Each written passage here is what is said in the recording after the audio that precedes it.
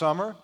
Many of our families are already gone on vacation and enjoying the season, and we celebrate that. And many of you have yours planned, and that's always a wonderful time of the year. At this time of the year, I'm feeling a real stirring in my spirit, a sense of expectation of what God might want to do for us. I mentioned to our senior leaders on Friday night as we met together how that, vacations are tricky. You can go on vacation, have a great time, and come back more tired than when you left. You know what I mean? And I need a vacation to get over my vacation. Some of you are laughing because you've been there. Sometimes the summer comes and we shift our schedule and we go into a little bit different, a summer mode. And we can get more carnal. We can get away from some good spiritual habits in our life. Become sort of random in church attendance and private devotion and those things. Offerings are reflected in that. And so the summer ends up being something less than strong and vibrant in our lives spiritually. But it's like a vacation. You can either go on vacation, come back refreshed and renewed and ready to go for life, or you can come back thinking you need another vacation to get over the last vacation. The summer can be that way. It can either be a vibrant time when your schedules kind of shift and the kids are doing things differently this time of the year. And it can be a real momentum and spiritual refreshing or otherwise. And I'm asking you to join with me in believing that this summer is going to be a refreshing and there's going to be a fresh wind of the Holy Spirit blowing in our hearts, our homes, and in this church. Can you say amen? We're believing God for a supernatural summer. How many of you want a supernatural summer? Well, I've been studying the investment principle for the last several weeks, sharing with you from the Scripture certain portions of that study. We are all God's investors. He has invested in us. He has entrusted in us life, abilities, opportunities. And it's up to us to make good investments with our life, our abilities, and the opportunities that He's given us. He demands that we utilize the investment principle in life. And we read from the book of Matthew chapter 25 where Jesus gave a story of a man that left for a journey, and with 3 servants he left bags of silver. 2 of those men invested that silver and caused it to multiply. The third hid his money and failed to invest it, and then when the man returned, only gave him the same amount of money that he was initially given. The 2 men that used the investment principle were greatly blessed, rewarded, and honored. The one man that did not observe the investment principle was severely punished. God's serious about investing our lives, investing our talents, our abilities, our opportunities. He is very serious about you and I investing our lives in such a way that there is a return to His kingdom. So I have been talking to you about investing in the kingdom of God, investing in yourself, and investing in others. Today I want to talk to you about investing, but specifically investing in the Holy Spirit. The Bible teaches us that we are to sow to the Spirit. Sow to the Spirit. When a farmer sows a seed, he is making an investment and expecting a future return from that investment. So you and I are commanded to invest in the Holy Spirit. And I want to talk to you about that today. Are you ready? All right, we're going to go to the book of Galatians chapter 8. I'm going to read that verse from the New King James Version, and then I'm going to read the same verse again from the New Living Translation. Are you ready? For he who sows to his flesh will of the flesh reap corruption, but he who sows to the Spirit will of the Spirit reap everlasting life. Notice that word Spirit begins with a capital S, signifying to you and I that he's talking about the Holy Spirit.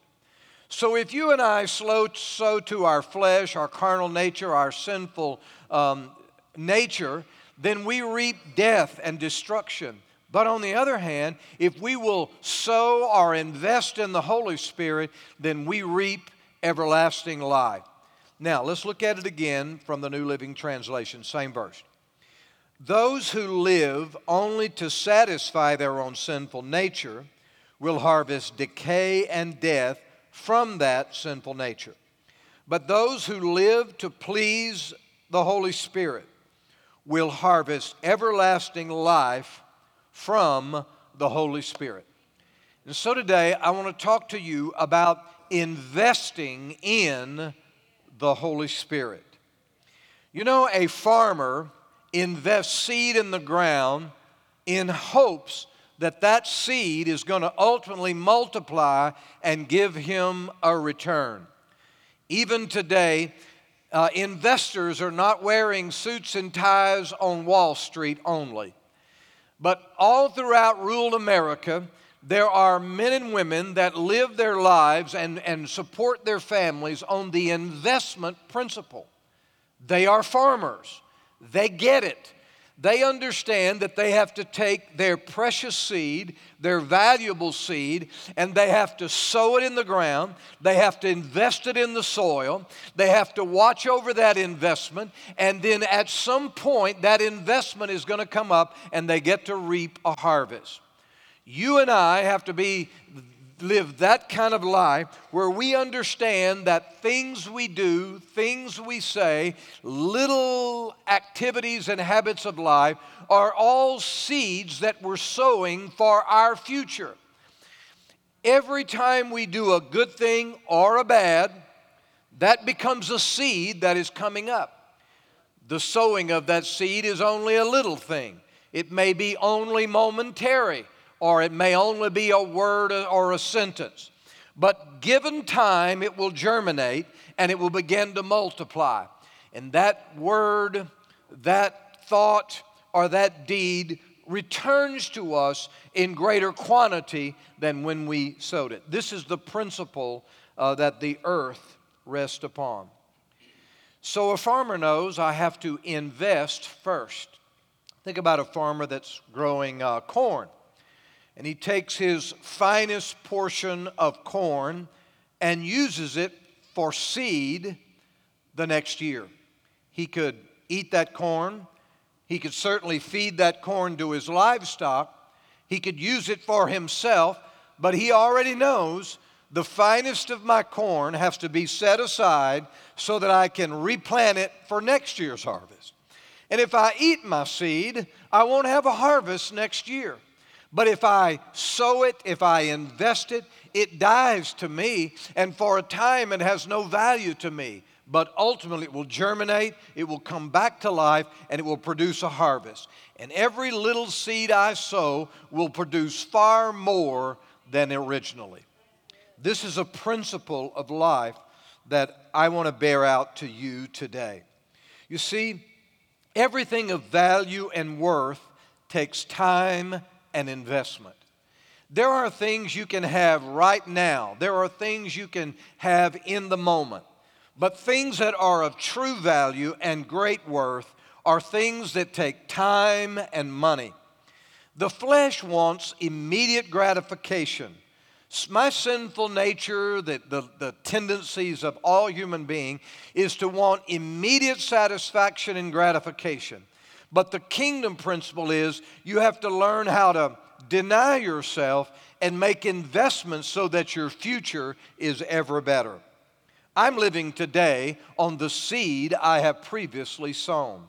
Whatever good things are less than in my life today are the results of former days that I have sown either good seed or bad seed in my life.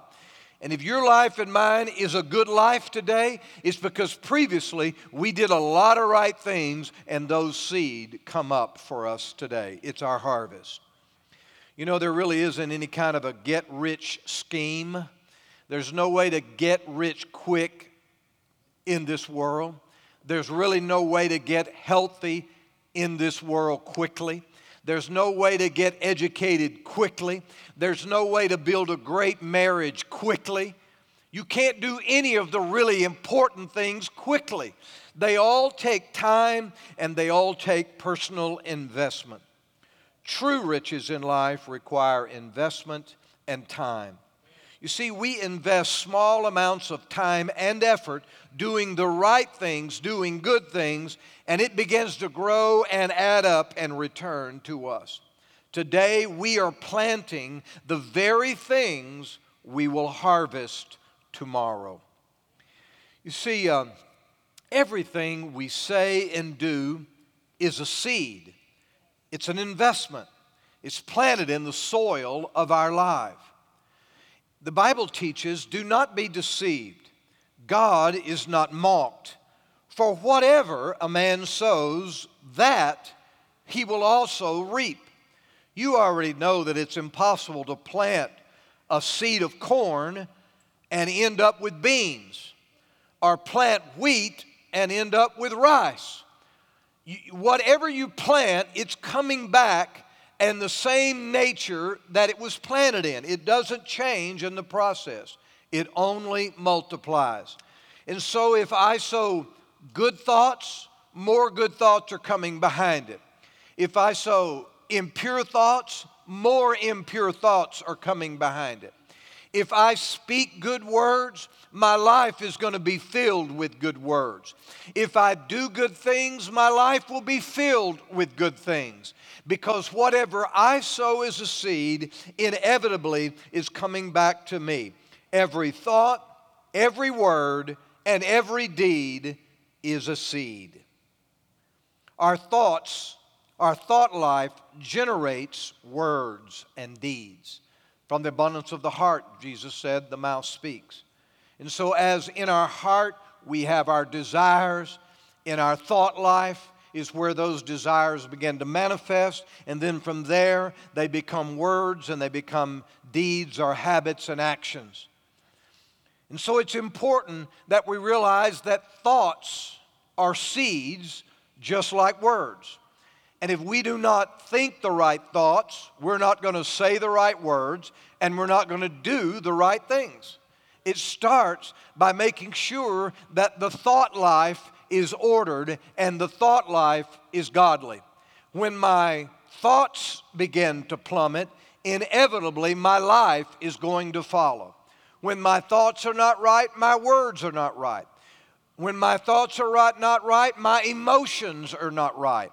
You know, you and I are having an emotion in the moment that are equivalent to the thoughts in our mind.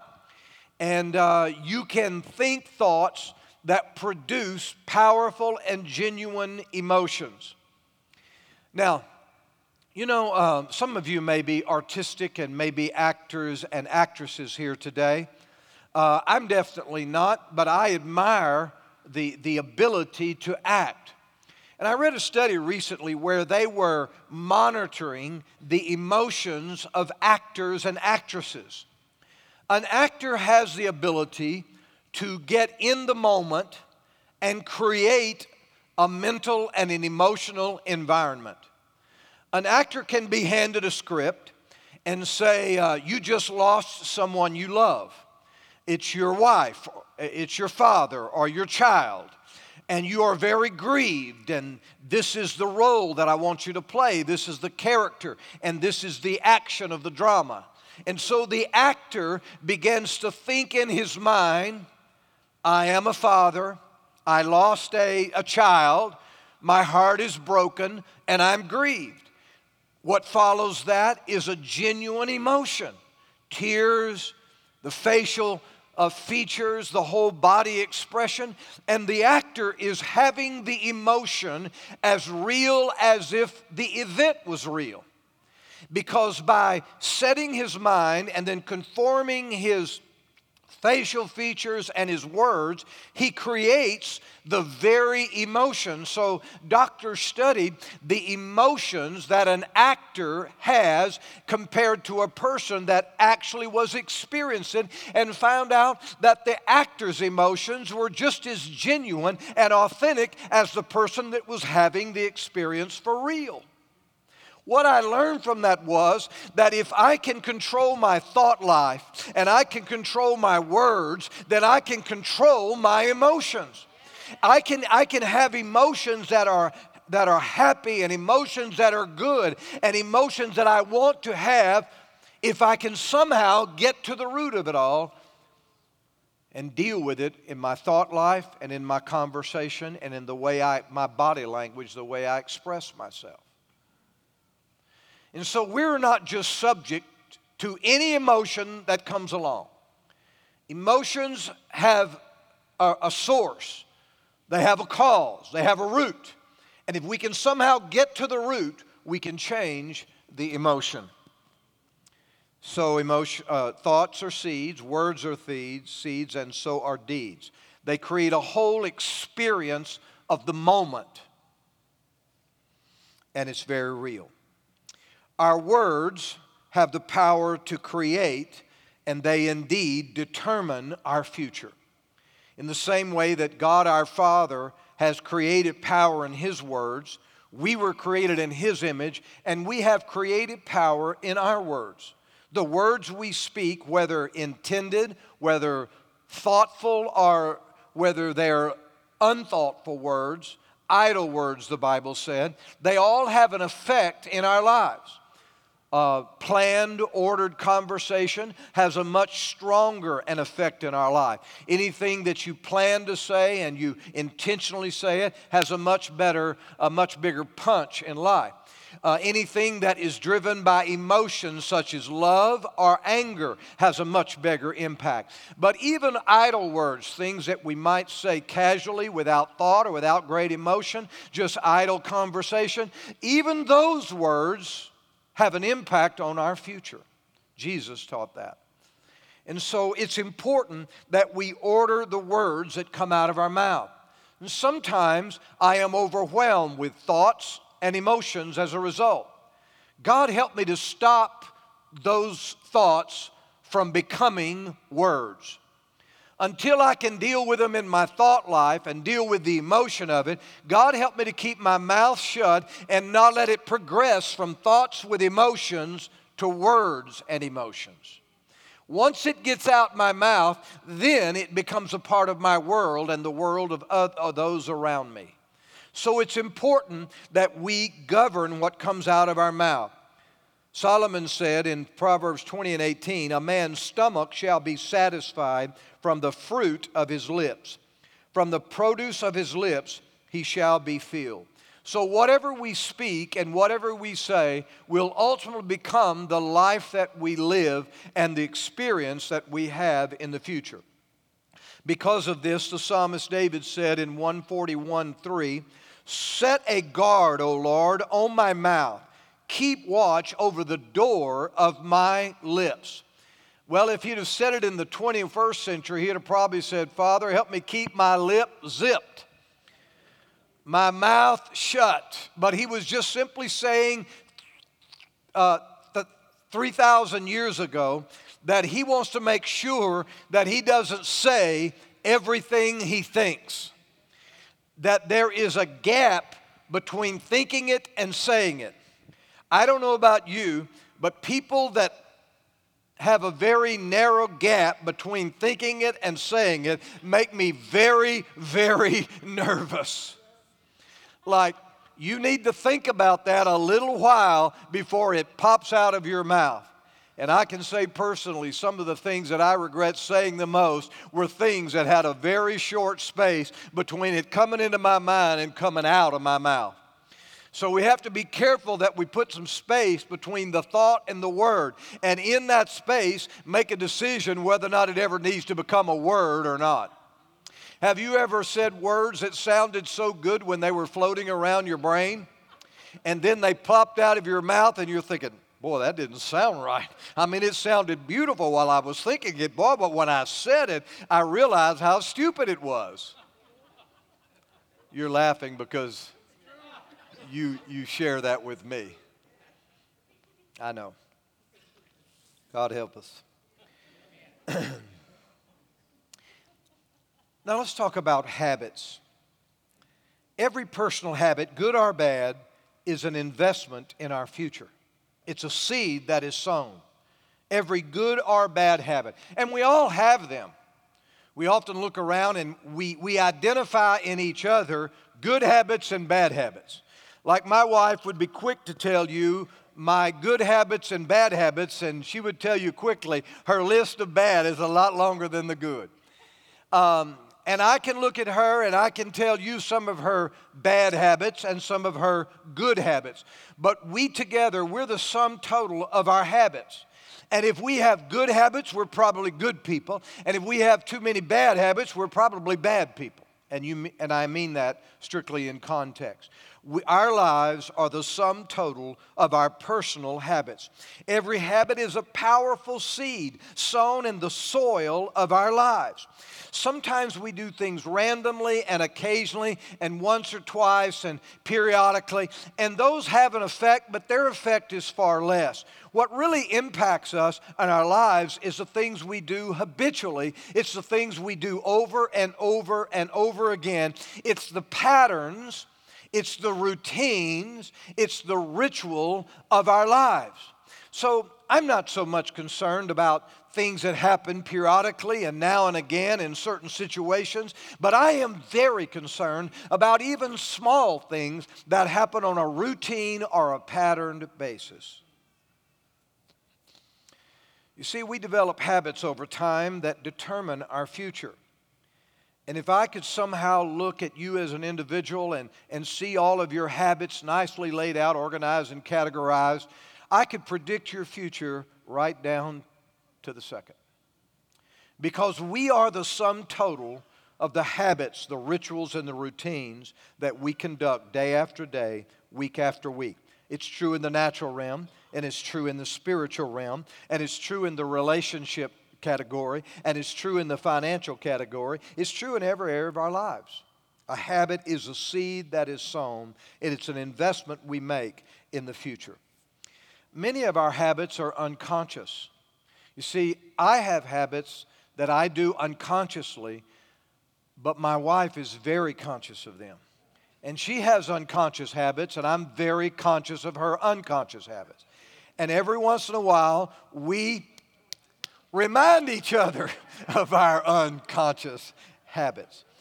And the fact that habits are unconscious is a very good thing, and it's a very bad thing. It's good that I can unconsciously do good things and do right things. That's a good thing. But it's bad because I can also unconsciously do poor things and negative things and bad things. So the fact that habits are unconsciously done is a good thing and a bad thing. We need to use it for our benefit.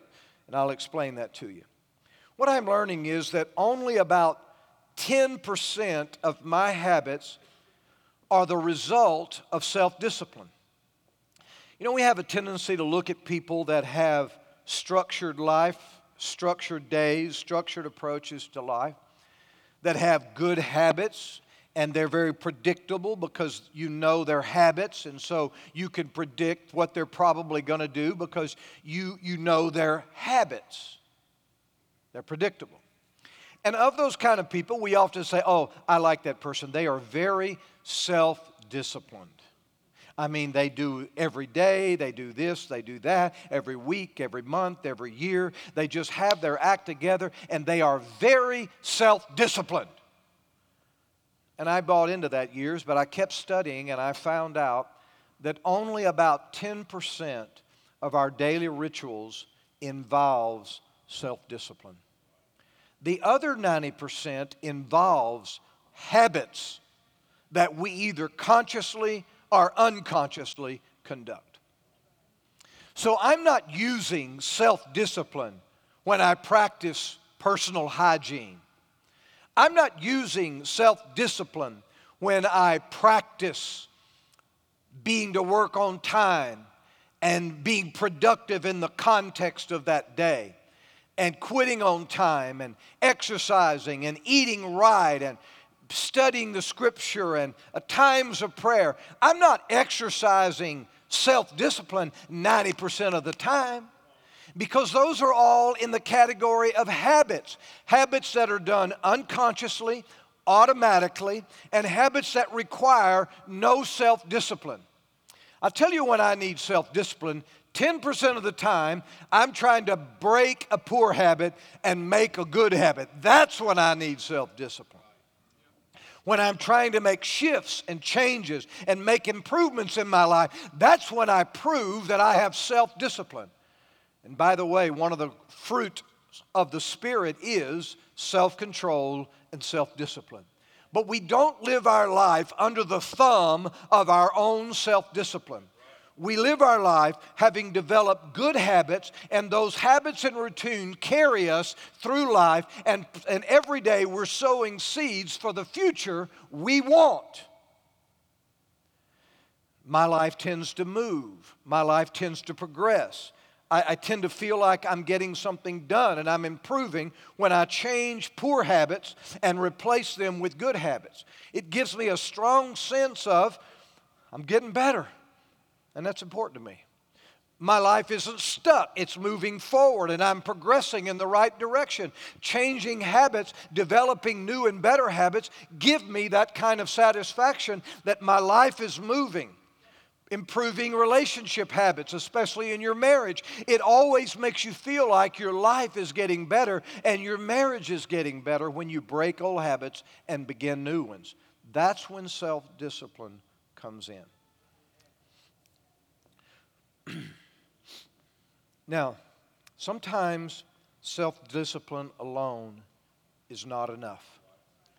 Passion is what drives self-discipline. Empowers self-discipline. You have to have a passion for what you want in the future. You have to have a passion for the changes and the reward of those changes. And passion is what gives strength to my self-discipline. If it's just suck it up and make yourself do it and make sure you do it and don't make any excuses, that kind of brutality, self-brutality, is not going to get me in life where I want to be. You know, you can practice self-brutality about your diet and exercise, eating too much of this and not too much of that, and your whole health. You can practice self-brutality and you'll probably never get there. You'll spend thousands on the next fad or diet.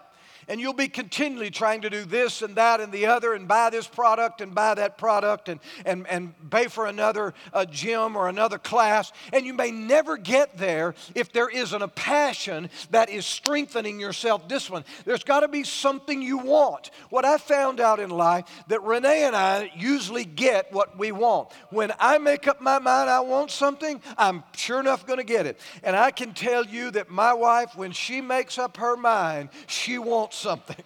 It's like, just give up and don't fight it, because she is going to get it. It doesn't matter what it costs, how early or late. It doesn't matter what impact it has on me. Whether I like it or not is irrelevant. She wants it and she will get it.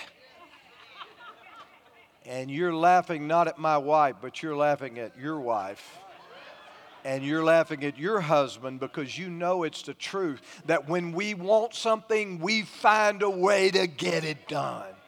So self-brutality is not going to make me the person I want to be. There's got to be some passion. There has to be something out there I want more. And that's what gives strength to self-discipline, to make the changes that I need to make and become the person that I want to be and I believe God wants me to be. Overcomers and achievers replace poor habits with better ones. If you want to know how to move your life forward, break old habits, make better ones. Not all habits are really bad, they just don't produce much benefit. They just really don't benefit you. So some habits are bad and some are just poor because they don't have a return. So we take poor habits and we replace them with better habits that have a better return. If you were investing your retirement money into an account and it was only earning 2 or 3% interest every year, you'd be trying to figure out where to put your retirement where it could maybe do 6, 8, 10, or 12. Because you don't want to leave your retirement somewhere where it's not growing. And when you and I, day after day, practice poor habits, inevitably, we're not going to get the return. But if we replace those with better habits, then our future is getting better moment by moment. High achievers, overcomers in life, they know that. Sometimes if you have a giant that you're facing, a major obstacle you're trying to overcome, a really bad habit that you're embarrassed about and you feel weakened to, sometimes changing little habits are the key to changing those big habits. If you can't change little tiny habits, how in the world are you going to change big ones? If you can't fix little things, how are you going to fix big things? And so the key to really changing your life and the way you're living, the person you are, is finding little changes to make and replace little poor things with little better things. And before you know it, your whole life will change. Because in the changing of those little things, you build the muscle it takes to change the big things. You build a personal culture that is conducive to change, a personal culture that moves forward, and you're not stuck. You're not stuck being the person you are today if you can change a few little habits. You don't have to change them all today, but just try to change one in the next few weeks. They say it takes 30 to 60 days, and it's over with, and you've got a new one in its place. So you don't have to start with the big things. Just start with something small, and you'll find that the strength and the passion you gain from changing small things will make you only want to change more. It's a wonderful feeling to know that I can change. It is a helpless feeling to think, I can't change. I have this habit. I have this addiction. I have this controlling behavior in my life, and I'm helpless to it. That's a horrible thing. God called us to live in liberty, and living in liberty means that I can see a small area of my life or some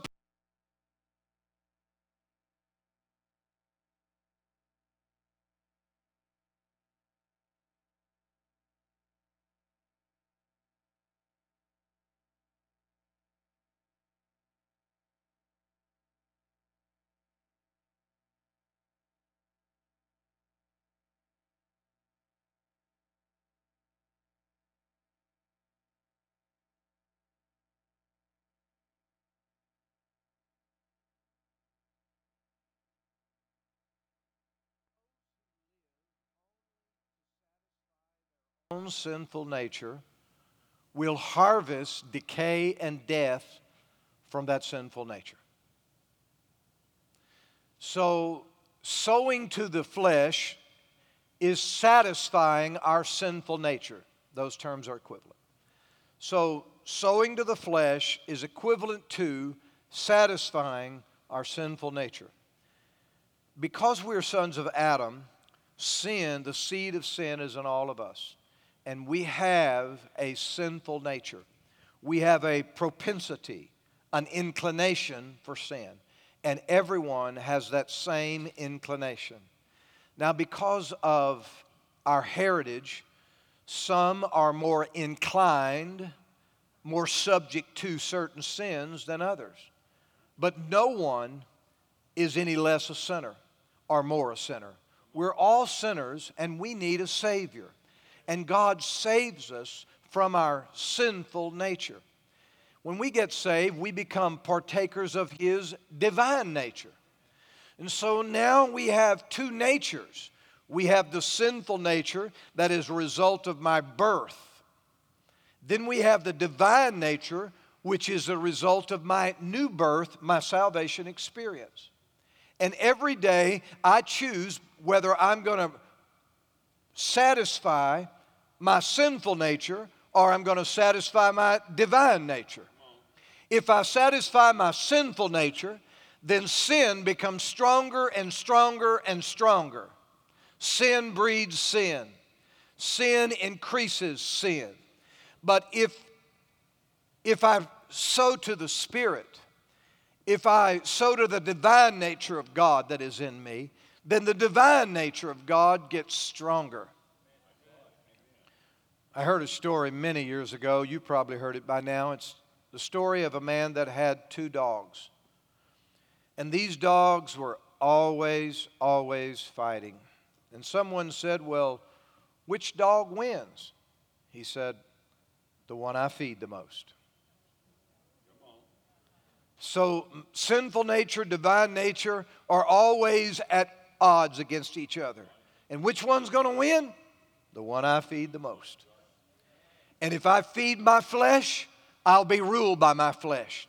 But if I sow and feed into the Holy Spirit, then the Holy Spirit will rule my life. If I sow sinful things and carnal things and things that are neutral, that have no real benefit at all, then that's what comes back to my life, and that's the person I become in the life I live. But if I sow into the Spirit, then inevitably the Spirit controls me, guides me, empowers me, interacts with me, and I live a Spirit-filled life. That's my desire. How many of you want to live that life? Certain behavior is pleasing to our sinful nature, and it's very destructive to our life. I cannot please my sinful nature.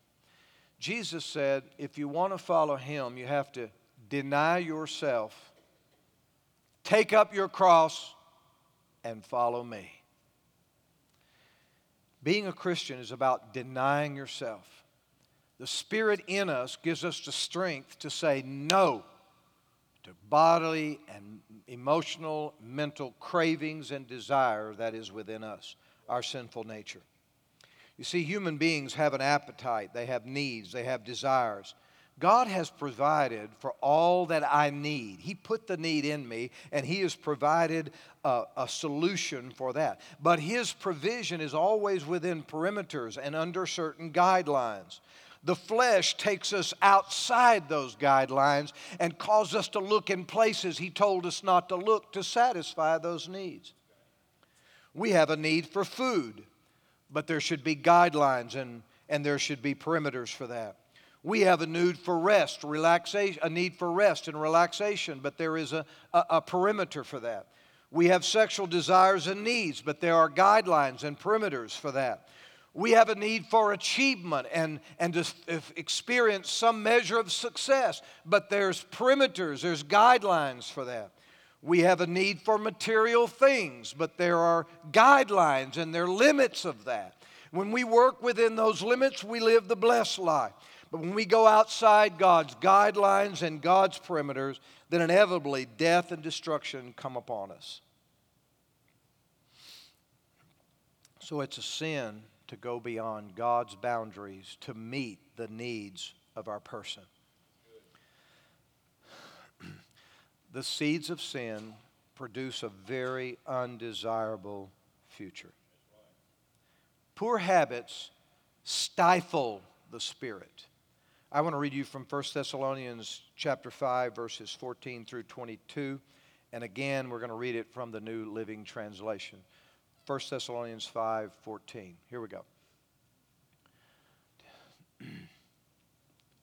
All right. Brothers and sisters, we urge you to warn those who are lazy, encourage those who are timid, take tender care of those who are weak, be patient with everyone.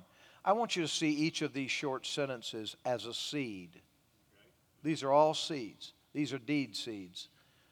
So warn the lazy, encourage the timid, take care of the weak, be patient with everyone.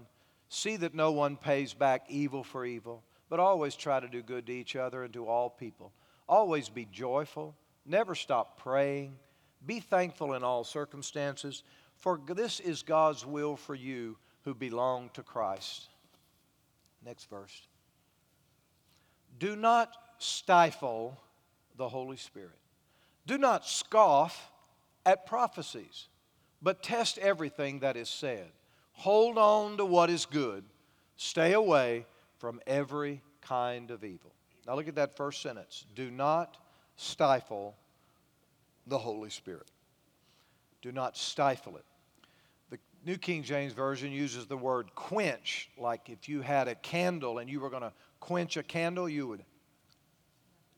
and you'd put out its flame. Stifle. You know what it means to be stifled? If you go into a room that has a putrid odor and it has a reduced amount of oxygen and you're not getting fresh air, you go in that room and you're struggling to breathe because there's no oxygen in it. It's just, you feel stifled. And so we can stifle the Holy Spirit with our behavior. We can stifle the Holy Spirit and limit His activity in our lives. On the other hand, He gives us a list of things we can do that release the Holy Spirit, that encourage the Holy Spirit, and cause Him to have full expression and manifestation in our lives. So I want my conduct, I want my routines, my habits, I want my habits to be conducive to the Holy Spirit, so that the flame of the Spirit is burning brightly in my heart and in my life. And the light of my life is shining outward. And not have behavior, thoughts, words, and deeds that stifle the Holy Spirit. Our desire is to live pleasing to the Holy Spirit and to receive His eternal rewards. I want to show you one more verse of Scripture, and I'm coming to a close here this morning. Ephesians 4:25 through 32. Here we go. So stop telling lies. Don't elbow anybody now. Let us tell our neighbors the truth, for we are all parts of the same body. And don't sin by letting anger control you. Don't let the sun go down while you're still angry, for anger gives a foothold to the devil. If you're a thief, quit stealing. Instead, use your hands for good hard work, and then give generously to others in need. Don't use foul or abusive language. Let everything you say be good and helpful, so that your words will be an encouragement to those who hear them. Let's continue to read. And do not bring sorrow to God's Holy Spirit by the way you live. For time's sake, I'm going to stop right there. This New Living says, do not bring sorrow to the Holy Spirit. The New King James says, do not grieve the Holy Spirit. The Holy Spirit is a person, and He has emotions, He has feelings, and He has moods. And Paul said, be careful that you do not grieve Him. Grieve Him. You know, one of our precious sisters this week lost her 90-something-year-old mom, and we've been interacting with her. And she's in a state of grief because she lost her mom. Probably all of you or most of you have lost someone you love, and you know what it means to be in a state of grief. And we can grieve, or we can bring sorrow to the Holy Spirit by our words, our thoughts, and our deeds. Or our routines and our habits and our patterns of life can bring joy to the Holy Spirit and cause Him to be more expressive and more interactive in our lives. And that's the kind of life that I want to live. You know, good spiritual habits drive sin out of your life. And they're great seeds that are sown to the Holy Spirit. Now, I'm just going to give you 3 good spiritual habits that are probably the most important. First of all, a ritual, personal routine, a private devotion is absolutely essential for good spiritual habits. Devotion incorporates prayer, and it incorporates study. So we pray and we study the Bible, and that's called devotion. And your personal habit, your personal routine of private devotion sows to the Spirit. when you say, honey, give me a few minutes, I'm going to slip over here for 15 or 20 minutes and I'm going to pray. What you're saying is that I'm fixing to go make an investment in our future. Sometimes people pray and they say, well, I didn't feel anything and nothing seemed to change. I did it, Pastor. You told me to pray and I prayed, but same thing. Well, it's an investment. Sometimes I can pray and it seems like it happens right there, but sometimes it's just like, make the investment, sit back and wait. And we think we can invest in television programs and the internet and magazines and invest in sporting activities and shopping. That's what sports is to girls. And we think that suddenly I can run over here and pray 15 or 20 minutes and all heaven's going to open up. The gifts are going to start flowing and revelation are going to happen and angels are going. No, that's not the way it works. You create a habit of private prayer and devotion. And somewhere along the line, you'll recognize that the Holy Spirit's voice is becoming more clear in your heart. And He's giving you direction and He's warning you and He's helping you get through life. And you'll find out that your supernatural, your extraordinary gifts are starting to flow more. And you'll find out that the Scripture is coming alive. But you can't read the internet for years and years and then suddenly read 30 minutes of the Scripture and suddenly get all these wonderful revelations and it's just all speaking to me. Maybe not. Maybe not. It takes a routine of private devotion. It takes a routine of weekly worship. The 10 Commandments. One of those was, be faithful in weekly worship. Weekly worship is a powerful principle in life. The people of God have been practicing weekly worship since there have been people of God. It's a principle. It's not a law like if you don't go to church every week, you're going to hell. God doesn't think like that. It's just a principle. It's like if you will be faithful in weekly worship, it's like a seed sown, it's investment in your life, and good things are coming your way. But again, people don't go to church for a long time, and they pop in church and they want an award. They want the medal. I'm in church today, God, so here I am. Go ahead and pour it on me. No. It's an investment. Week after week after week. Weekly worship. It's a principle. Serving others in the Lord's behalf is a seed that we sow. Helping others. I believe that every one of us as children of God should have a personal ministry. My personal ministry is what I'm doing in the name of Christ to help other people. Whatever that looks like, it's seed sown. And if we will practice a routine of personal devotion, a routine of weekly worship, and a routine of serving others in Christ's behalf, these are powerful seeds that will produce the kind of future that we all want to have. Can you say amen? Now, I talked to you about a supernatural summer. Supernatural summer.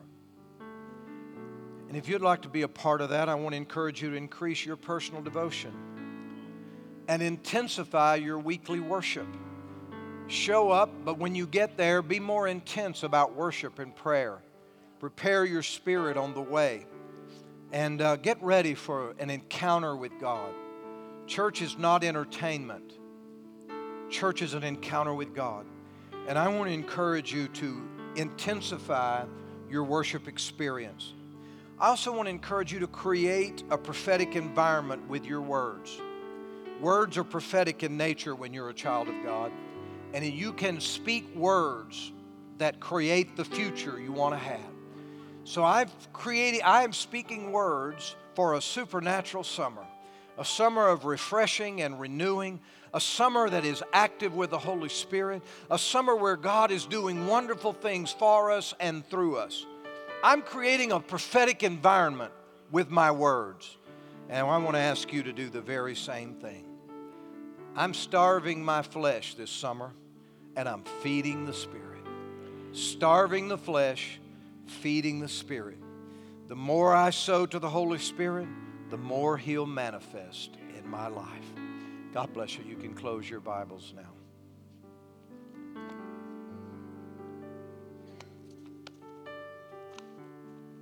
Let's stand. Thank you for giving me this time. And today I've sown a good word into your spirit. And I believe your heart is going to be good soil and that it's going to bear fruit. And as your week begins to go forward, these words are going to give you guidance, direction, encouragement, and hope. They're going to bring a harvest to you. If you want a supernatural summer, if you want to feel some progress in the Spirit, come on down right now. And let's fill this offering up for a supernatural summer. Let's come into agreement this morning for a supernatural summer. Join hands together. We do that sometime. Thank you, Jesus. Supernatural summer. Say that with me, a supernatural summer. Supernatural summer. Supernatural summer. Shikoroma mandare me kipromolo poko shokolo tandore meha. Hiloroma mandila mapakatamre melekito doromala pakashikaleti kalama. Hiloroma mandilo roma pakatimbromolo poko tomre meleha katimbramaha. Why don't you open that prophetic voice and begin to speak the things that you want and need and things that you're believing for? Why don't you begin to decree and declare over your summer, over your family, your health, your finance, your kids, your marriage, your business, whatever it is. Begin to decree and declare. Envision what you want God to do and begin to decree and declare those things and release that into the atmosphere of your life. Thank you, Father. Thank you, Father. Thank you, Father. Thank you, Father. Thank you, Father. We worship you.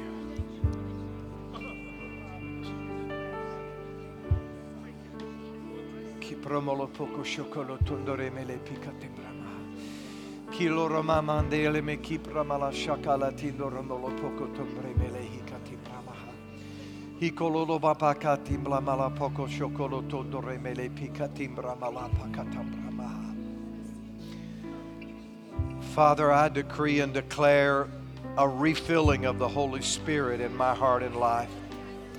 I want to overflow with the Holy Spirit. I make a commitment to sow to the Spirit, to invest in the Holy Spirit, time and words, prayer and worship, listening and interacting with the Holy Spirit. I will sow into the Holy Spirit this summer. I will make investments in the Holy Spirit. And I declare that those investments will send a harvest in return into our life. Father, we make a commitment as a church to sow into the Holy Spirit. Sow into the Spirit. Sow into the Spirit this year. Thank you for, Lord. Thank you for it, Lord. A supernatural Sunday. Thank you, Jesus. Now, if you're standing by a family member, give them a loving embrace. If you're standing by a family member, giving them a loving embrace, say words of love and kindness to them. If you're standing by a brother or sister in Christ, greet them appropriately. If you're standing by a brother or a sister in Christ, greet them appropriately.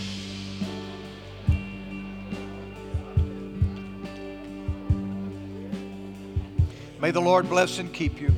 May He make His face shine upon you and give you peace. May the hand of the Lord be upon you and the Holy Spirit overshadow you. May He use you for His glory.